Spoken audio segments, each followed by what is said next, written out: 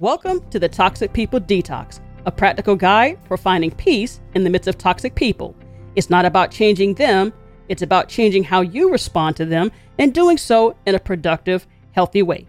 My name is Dr. Shayla D. Williams, and today's guest is Sarah Griffiths. She is a specialized trauma and abuse therapist. Having recovered from the trauma of her own past abuse, bullying at school, and a long marriage to a covert narcissist, she now runs two successful businesses. Her newest venture, SallyG.com, uses her skill as a hypnotherapist along with coaching and traditional therapy techniques to help others rapidly heal from their past, firmly putting it behind them so that they can achieve their full potential and live the lives they deserve, just as she has done.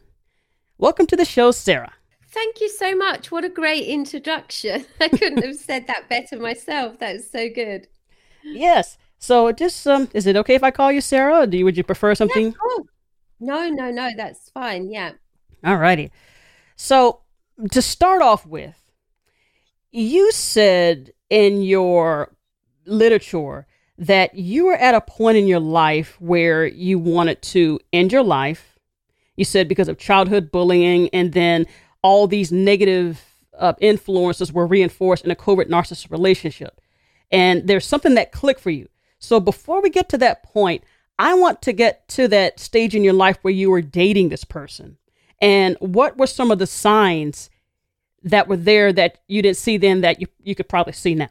Wow. Okay, so that would have been very early on. And you know, I didn't know. I didn't know about any of the things that I know now when I was dating. And even it's only been in the last 4 years that I have really understood what was going on.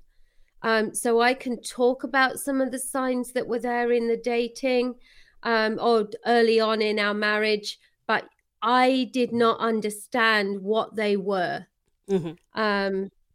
And you have to understand that because of my past, because I was already dealing with, again, something we didn't know, complex post-traumatic stress from the verbal abuse and the emotional abuse at school that completely destroyed who I was. I was receptive to this. I knew that it was wrong, but obviously what I was doing was repeating a pattern. So the things that I noticed, first of all, I noticed that he was incredibly judgmental. Okay. Incredibly. And also he put me on a pedestal. Now that is the classic. And again, I didn't know that at the time. So he put me on a pedestal, like he made me feel like no one else had ever made me feel, like I was absolutely the best, most amazing, most incredible person. And someone who is not used to that, that really is very, very special.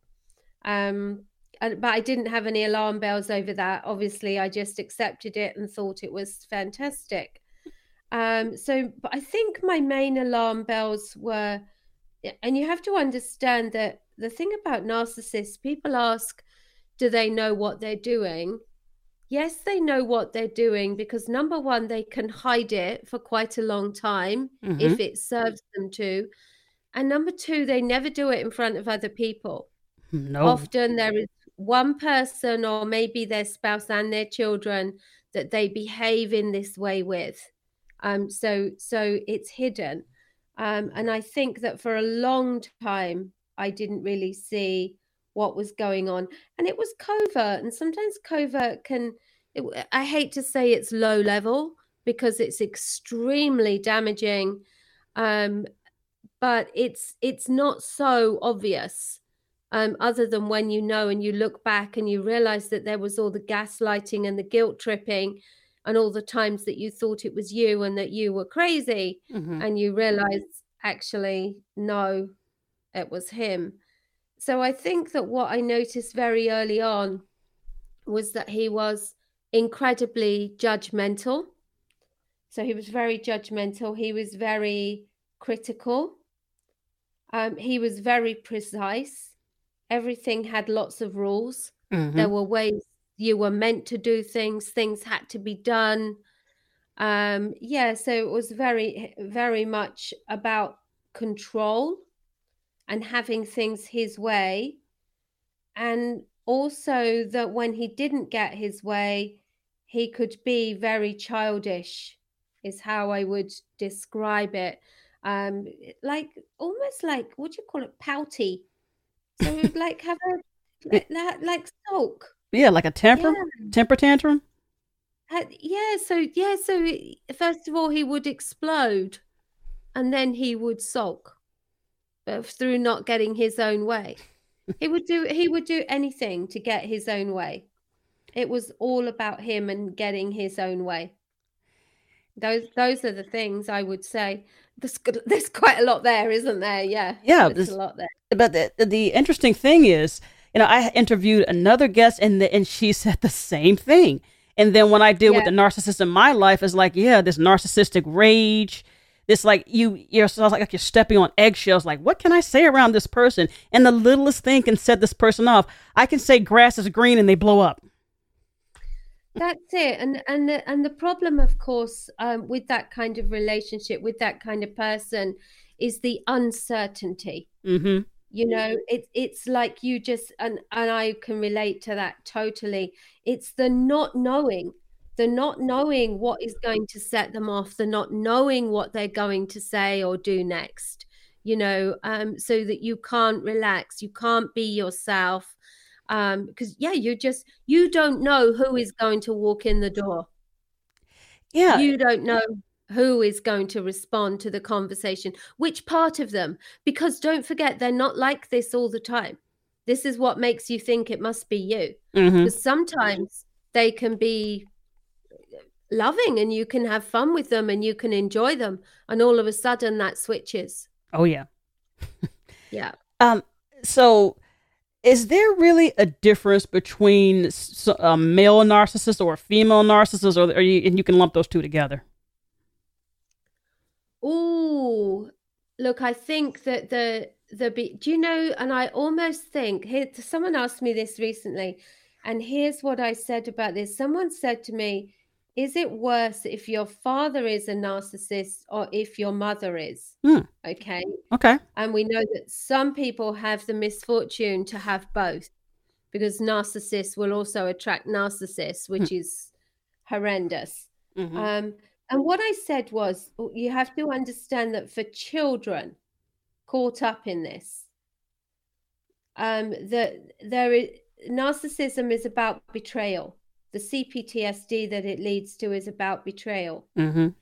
And what I tend to find is that when mothers realize that their partner or the father is a narcissist, they can protect. They will go out of their way to protect, to do what they can to try and change the situation, and to help the children. But with a father, if you think the role of a father, if the mother is the narcissist, I think that the children, and this is not blaming anyone, it's just the way things are, I think that a father is less likely to notice how the mother is, less likely to support the children in the way that they need, and more likely to just withdraw and leave everyone to it. Mm. So that's the difference that I see. That's the difference in how it affects people. But I think as the women as narcissists, I think that we all struggle with that more, because if you think of the role of a man, we even with the society we have today, we're still running on ancient DNA, and our everything about us feeds back to the old roles. We're basically cave people living in a modern environment, and obviously we see men traditionally are the strong providers. They have less emotion, in theory, all of these things, whereas it's women, it's their mums that children turn to for the love, the comfort, and the support that they need. And that is how we see women. So when women do not provide that, when they actually give out the opposite, it always seems worse Hmm. because we think of women as being soft and gentle and loving and caring and nurturing. And it's shocking when we come across a woman that isn't that. It's also shocking when we come across a man that isn't that, but less so. Sure. Less so. Yeah. Huh. Yeah. Well, so going off of that, you are in this relationship with this narcissist. What was that aha moment that said, I know what type of guy this is? Yeah, okay. So amazingly, it was you touched on the fact that I nearly committed suicide, Mm-hmm. and that was 10 years ago now. And what I didn't realize at the time, I thought that that was all about my past. I thought that was all about the bullying at school, because it totally eroded everything about my sense of self that was positive. And I was kind of living with this no self confidence, low self esteem, self loathing. And I just couldn't, I just felt like I couldn't carry on anymore, which is where I got to with that. But I didn't realize what I was dealing with in my marriage. I didn't realize that everything that was happening in my marriage was feeding into the preconceived ideas that I already had about myself. I didn't realize that it was confirming all of those. Mm-hmm. This is all stuff that I've learned since. And what happened, it was about 4 years ago now, where I was in quite a desperate way emotionally, but I was getting to the point where I was kind of thinking, this isn't all me. There's something really, really wrong here.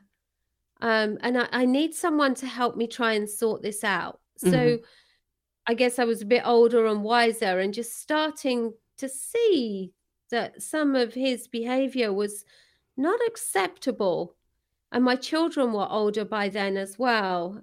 4 years, they were like 18, 19, my boys, and they were starting to say things as well, um, which was supportive of me because I thought, well, I'm not the only one here who's seeing this. The boys are calling him out on this stuff as well. Um, you know, and one of them actually said to me at one point, he said, Mum, I've been doing some research. He said, and I don't know. He said, do you think Dad is a sociopath or a narcissist? Which one of those is he, or is he both? Mm. And I went, wow, this was just like way out of left field. I had no idea about this stuff. And I kind of just played it down and said, I can't possibly see how he can be either of those things. Where are you getting this stuff from? Just calm down. But it struck a chord with me. And I made an appointment to go and see someone to talk about it. And when I went through everything that had happened, the counselor just said to me, I think you should probably consider that your husband is probably a narcissist with everything that you've told me. And it was just, whew. A weight I, off? I, it was in a way because now I had someone who was telling me it wasn't all me. I realized that my boys were at the age where I could also help them with this and they could help me and we could all make sense of it. But so it was a weight off in that way, but also like no one wants to have to think that. You don't ever want to have to face the fact my partner might be a narcissist.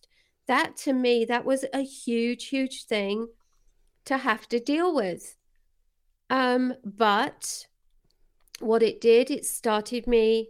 It was the right thing, absolutely. Was I ready to hear it at the time? No. But it started me on a path. It started me on a path of discovery and a determination that I was going to change myself and that whatever this was, the diagnosis almost didn't matter, but I knew that the behavior was unacceptable and that dealing with it was important. And it just ignited in me this idea, um, this certainty, this knowing that this could not carry on, and that I would have to understand this and do everything I could to overcome it. Hmm. So yeah, it was a great moment and a not great moment. So it took me a while to digest it, and it took me another 2 years to fully accept it. I was only 2 years ago that Yeah. I really, really accepted and started to use that phrase and to see it for what it was, and to call him out on all his behavior, and to really put some serious boundaries and values and barriers, and just to know that he couldn't hurt me anymore, with how he was. Yeah. Well, that's powerful. But what was it about his behavior that, well, what did your son notice? Let me ask it that way. Mm. What did my son see? Mm-hmm. Yeah, my son saw that his propensity to be to go to the negative. He was always looking at the negative of everything. So he would destroy joy, Oh, really. gosh, yes. Mm-hmm. Take the joy out of anything and everything. And again, this being critical, using oh my goodness, the tone he used to use with everyone all the time, just this critical, contemptuous tone with all of us, all the time.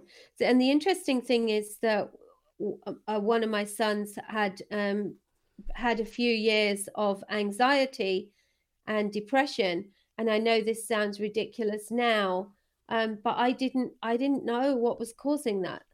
I didn't know at the time. And of course, it was largely, I'm not saying that I didn't have a role. I had a role too, Mm-hmm. because I was dealing with CPTSD that I didn't know about, and never had any help or anything with. I've done all that work myself. Yes, so obviously, but my son's anxiety obviously came from his dad's constant criticism, constantly telling them they weren't good enough, that they couldn't do anything right, all of that stuff. It was very negative. It was very toxic. And I hate to say, I didn't realize how bad it was, you know, for any of us.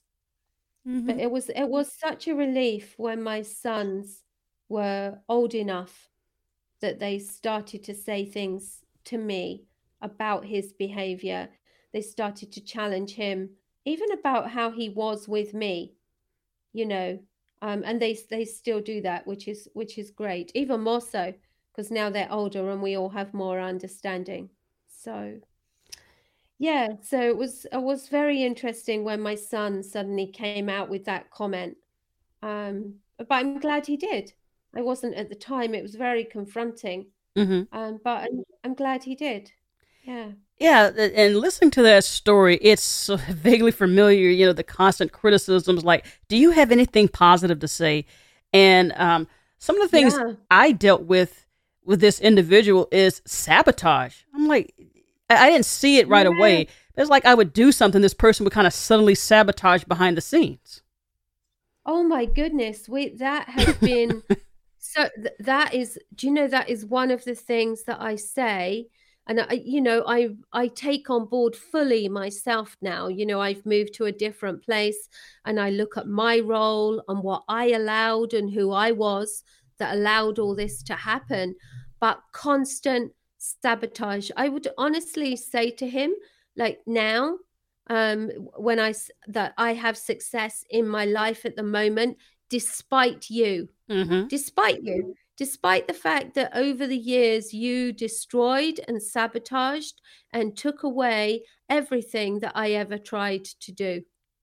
I can fully relate to that. That is at the point where the same son, he got to the point a few years ago where he would say to me, "Why do you ever share any of your ideas with dad? Oh, thank You you. know that he is just going to destroy them all. Of course. Why do you do that?" You know? Mm-hmm. Yeah, so it was great to have someone on board like that. My son, who got so clear about this, could see what was going on, yeah, and would challenge me in those ways. Like, Mum, why are you allowing this? Mum, why are you letting Dad talk to you like that? Whereas now they'll say it to him direct, you know.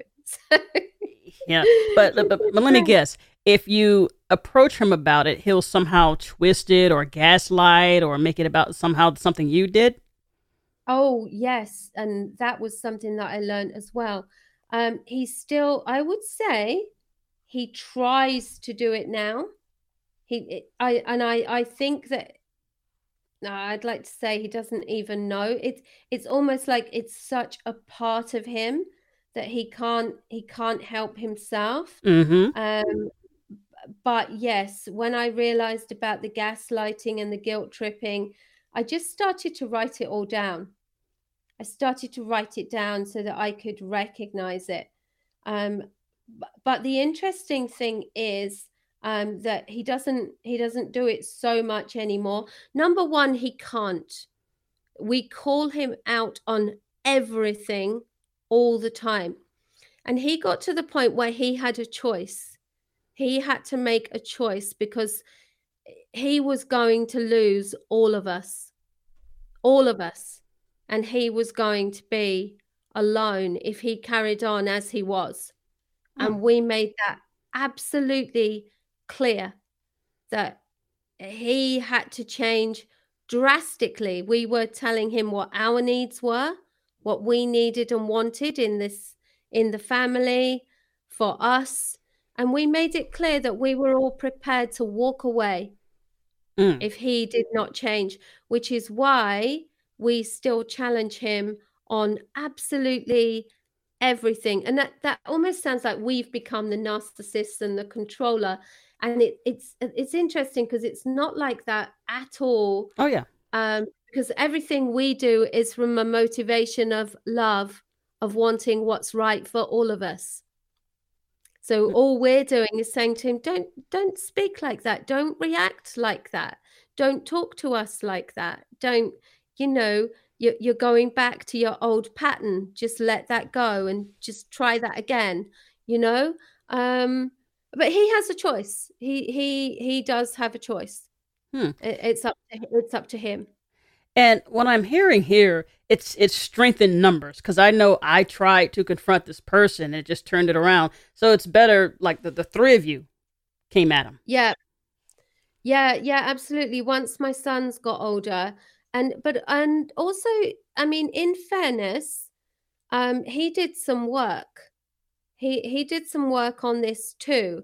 But again, because he had a choice. Now, the interesting thing is, and I always note this, when he was given the ultimatum, which he was given, again, I always say that his decision in itself was narcissistic, because he could see that if he didn't change, there was a serious consequence for him. So it was almost like, while he could get away with it, it was fine. Although why anyone would want to be like that, I can't imagine. But again, he's a product of his own upbringing. It's what he learned and how he learned to be. But the narcissistic choice was, again, he chose what was best for him. So Okay. he chose that he would get the best result if he, what do you call it? Well, if he drastically changed how he was interacting with all of us. Okay. So, and the interesting thing is, go on. No, I'm sorry. Go ahead. No, the interesting thing is that what happened around that when he got a drastic change was because that the hypnotherapy work that I do, and he actually said to me once, he said, "Can you do me a hypnotherapy session?" He said, "on why I'm so unhappy." That was his words. So he wasn't. Go on. I was wanting to know. Now, did you think it was sincere, or like you said, it's still coming from a narcissistic place? Maybe he's just playing along. No, well, yes, I mean, it did come from a narcissistic place. And because if you think about it, he wasn't concerned about the rest of us. He didn't say, can you do a session with me to find out why I'm making all of you so unhappy, why I'm behaving as I Mm-hmm. am? It was a total focus on self. And it was interesting because I noticed that at the time. I thought, oh, this is interesting why you're so unhappy. But yeah, sure, let's do the session. Okay. So I did the session for him, and it was very, very interesting what it uncovered.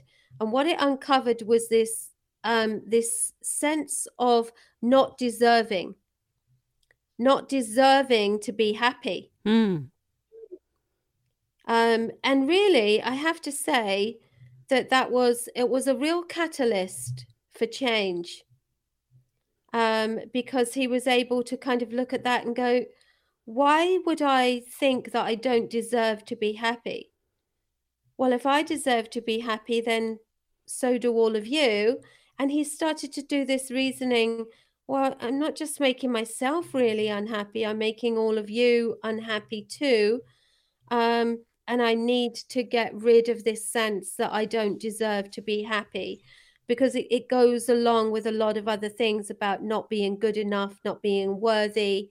But he came from a very controlled Christian background. So he wasn't able to be himself. And I'm not being negative about his parents at all. They were absolutely wonderful, wonderful people who honestly just seriously wanted the best for their children. But that came from a foundation, a generational foundation of Christianity. So he had no choice about who he became. His life was very, very controlled. There were lots of rules, and quite a lot of it was based on judgment, you know. Mm-hmm. So when we started to unravel it and piece it all together, it became very clear and very sad about where he had picked up these behaviors. And it was absolutely the classic narcissistic response. I can't be myself. He learned at a very young age that himself wasn't acceptable.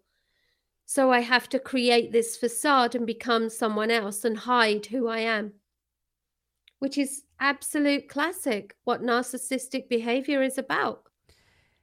You know, I went to see a therapist at one, but it was something completely different. And I was describing this person, and she said, did you ever consider this person as a narcissist? I said, yes.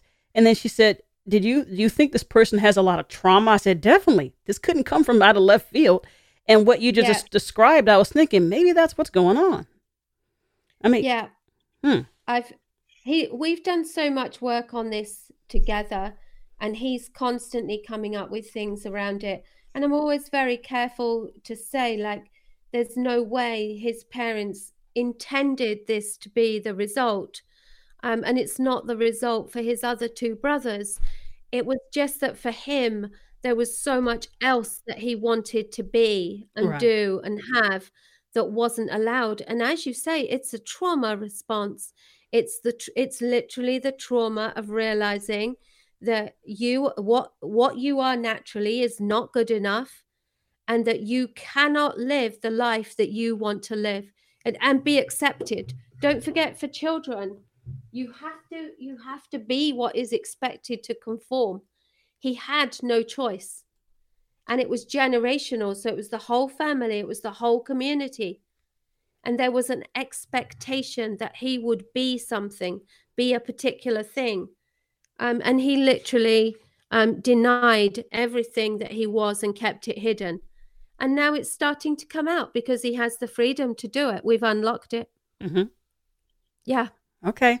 So let's move on to some treatment options. Now, I know, this isn't for entertainment purposes only. This is not to diagnose or treat anything. But when you work with people who are in, let's say, either they're dealing with a narcissistic parent or a narcissistic spouse, what is the first thing you want them to focus on? The first thing the thing they have to focus on all the time is themselves. It's all about you.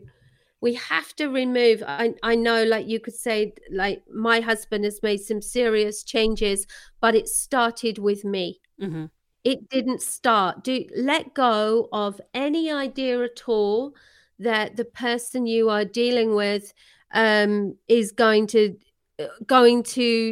want to change, is going to turn around themselves and say, I need to make some changes here, or that you are going to be able to persuade this person because you are sad or unhappy or because something is affecting you. Let go of all the ideas that you can interact with this person in the way that you do with, let's say, someone else who has far more normal type tendencies, because we are dealing with someone here who has no empathy and no compassion.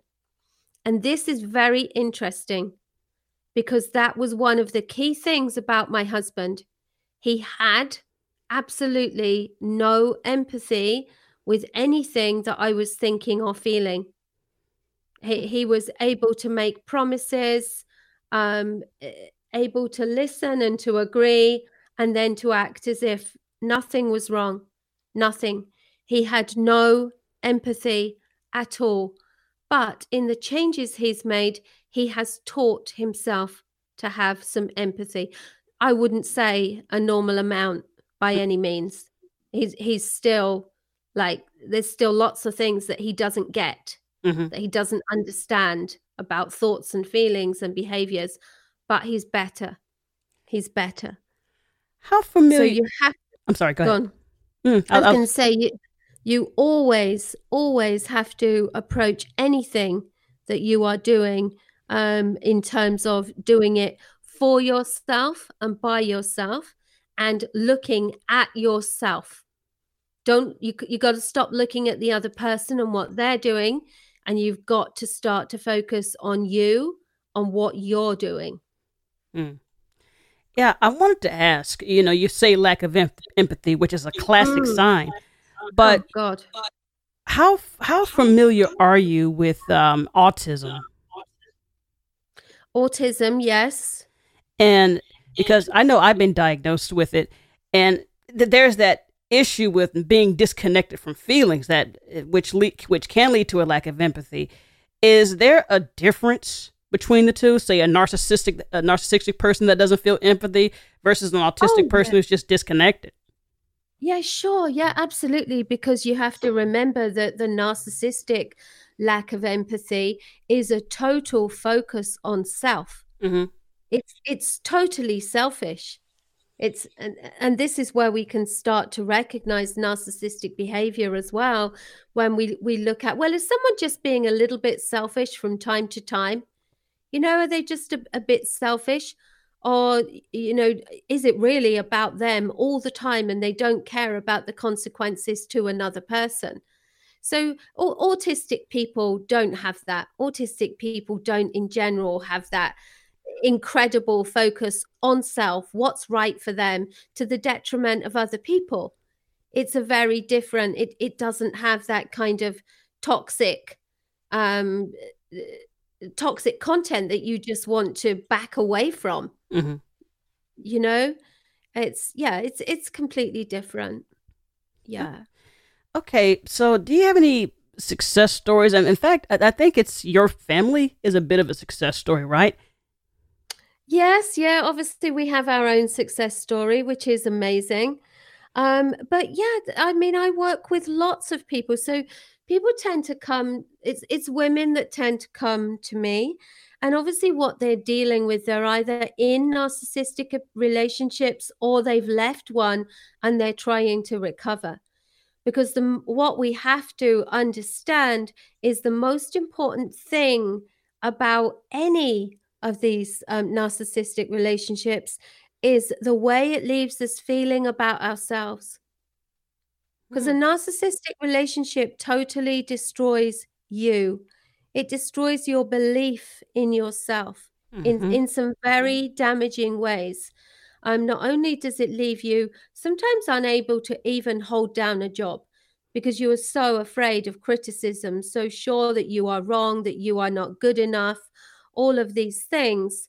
But also, just totally destroys your belief that you deserve, your self-confidence, your self-esteem, and it fills you with fear, but it makes you mistrustful of other people as well. So Mm. I tend to deal with people who are obviously dealing with all of that.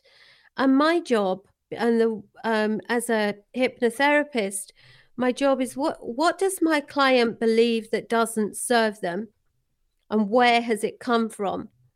And what do they need to believe instead? And the thing is, with hypnotherapy, all of these beliefs have been ingrained.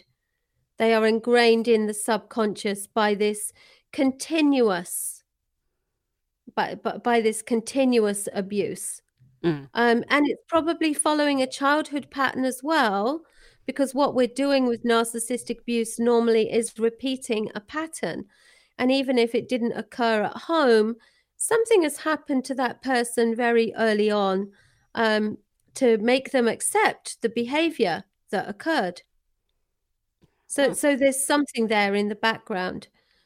So my job is to work with someone, and in the subconscious that has collected and is holding all these beliefs and perceptions and all these experiences, and we disrupt them and we change them and change the way someone sees themselves. That's the most important thing. It's almost like getting you to see yourself in a whole and complete way again, and releasing all the things that you've been taught about yourself that don't serve the adult you are, and replacing them with all the good and positive feelings that will allow you to move forward in life. Mm. And we do that by disrupting what's held in the subconscious. Yeah, I can completely relate to that because I can tell you when I first got my doctorate, I was in that place where, I don't know why people should call me Dr. Shayla or Dr. Williams. I don't think I Mm. deserve. And it's like, wait, I went through a lot of hell to get that degree. Why shouldn't I be Yeah, called doctor? And I had to take control of that absolutely. without feeling it's like, what is it arrogant of me? No, it's not arrogant. It's just a title. Yes. Yes, but when you've been in an abusive relationship, especially with a narcissist who really is very skilled at destroying everything positive that you might think about yourself, those feelings, they're very prevalent. As you say, it makes no sense that you don't deserve that. You've worked for it, it's who you are, and yet you have this belief because of what you've been taught about yourself that you're not good enough. Mm. And not good enough is what runs really. Not good enough, the fear of rejection, criticism, all those things are what I'm dealing with all the time. Okay, well, I really like this conversation to go on, but I want to ask one more question before we talk more about where to find you. And I got an email from one of my listeners who said that she's in this narcissistic relationship, abusive relationship, but there's some complicating factors. This husband controls all the finances. Oh God. So a woman or anybody really who's in that situation, how would they start the process of trying to get out of that if they don't really have any money? Well, yeah, financial control is a horrendous thing. It's horrendous because it's the ultimate control, isn't it? Mm-hmm. It's the ultimate. Well, and I mean, the first thing to realize is that unless you change it, this is never going to change. Wow. That helps. It helps to look at it and go, well, if this is the situation now and he has all the financial control, then he's always going to have all the financial control unless we change this. And by And that in itself can be a catalyst for doing something about it. And there are steps, but the first thing you have to look at is, how did I allow this to happen? how on earth did he get all of the financial control? In this Okay, case, so there's some questions. Yeah. well, Go in on. this case, it was a cultural thing. Yeah, and culture is often at play. You know, it's a cultural thing that this was just allowed. Okay. So then you have to look at, okay, so it's come from culture. All right. And so then you've got to start to look at, what are the chances of me being able to access any money at any time? All right. Mm-hmm. And then you can ask yourself, what is the purpose of this? What is the purpose of the financial control? Okay.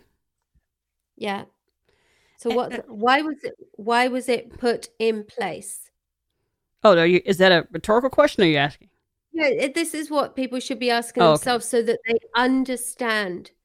They Okay. understand the situation, because you wouldn't believe the number of people that I speak to that they know the other person has financial control, but they've never actually looked at why, how did this happen, what's the purpose of it.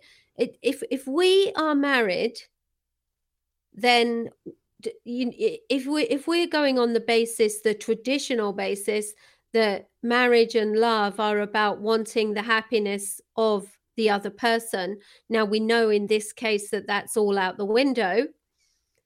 But if we were saying that that's where we're at, then how does someone having financial control assist with that? Well, it doesn't. It's the opposite of that. So what is the financial control there for? Mm. And then you start to look at, so, and everyone's different. Right. You know, you've got to be careful of your emotional safety, your physical safety. You know, for goodness sake, don't approach someone about this if you are not going to be physically safe. I recently worked with a woman and we worked out a process, and she felt perfectly comfortable going to her husband with some of the questions she had about why she didn't have access to money. She felt that he would react in a reasonable way. But if you're not in that situation, then just do this for yourself, okay? Mm-hmm. So that you understand. And then start to look at, what could I ask for? What what is it safe here for me to ask for? And just start to work out a path for yourself. And if there is no safe path to ask for access to money, then that in itself tells you something very serious, Mm. that this is never going to change, and that unless you do something about it, this is always going to be this way. So you've got to look for ways to change it in the situation that you're in. But then also, if he's got financial control, what other control does he have? And what kind of relationship is this? What's going on here? You know, can she leave? Does she have to stay? And there is always a way to leave. Right. Always.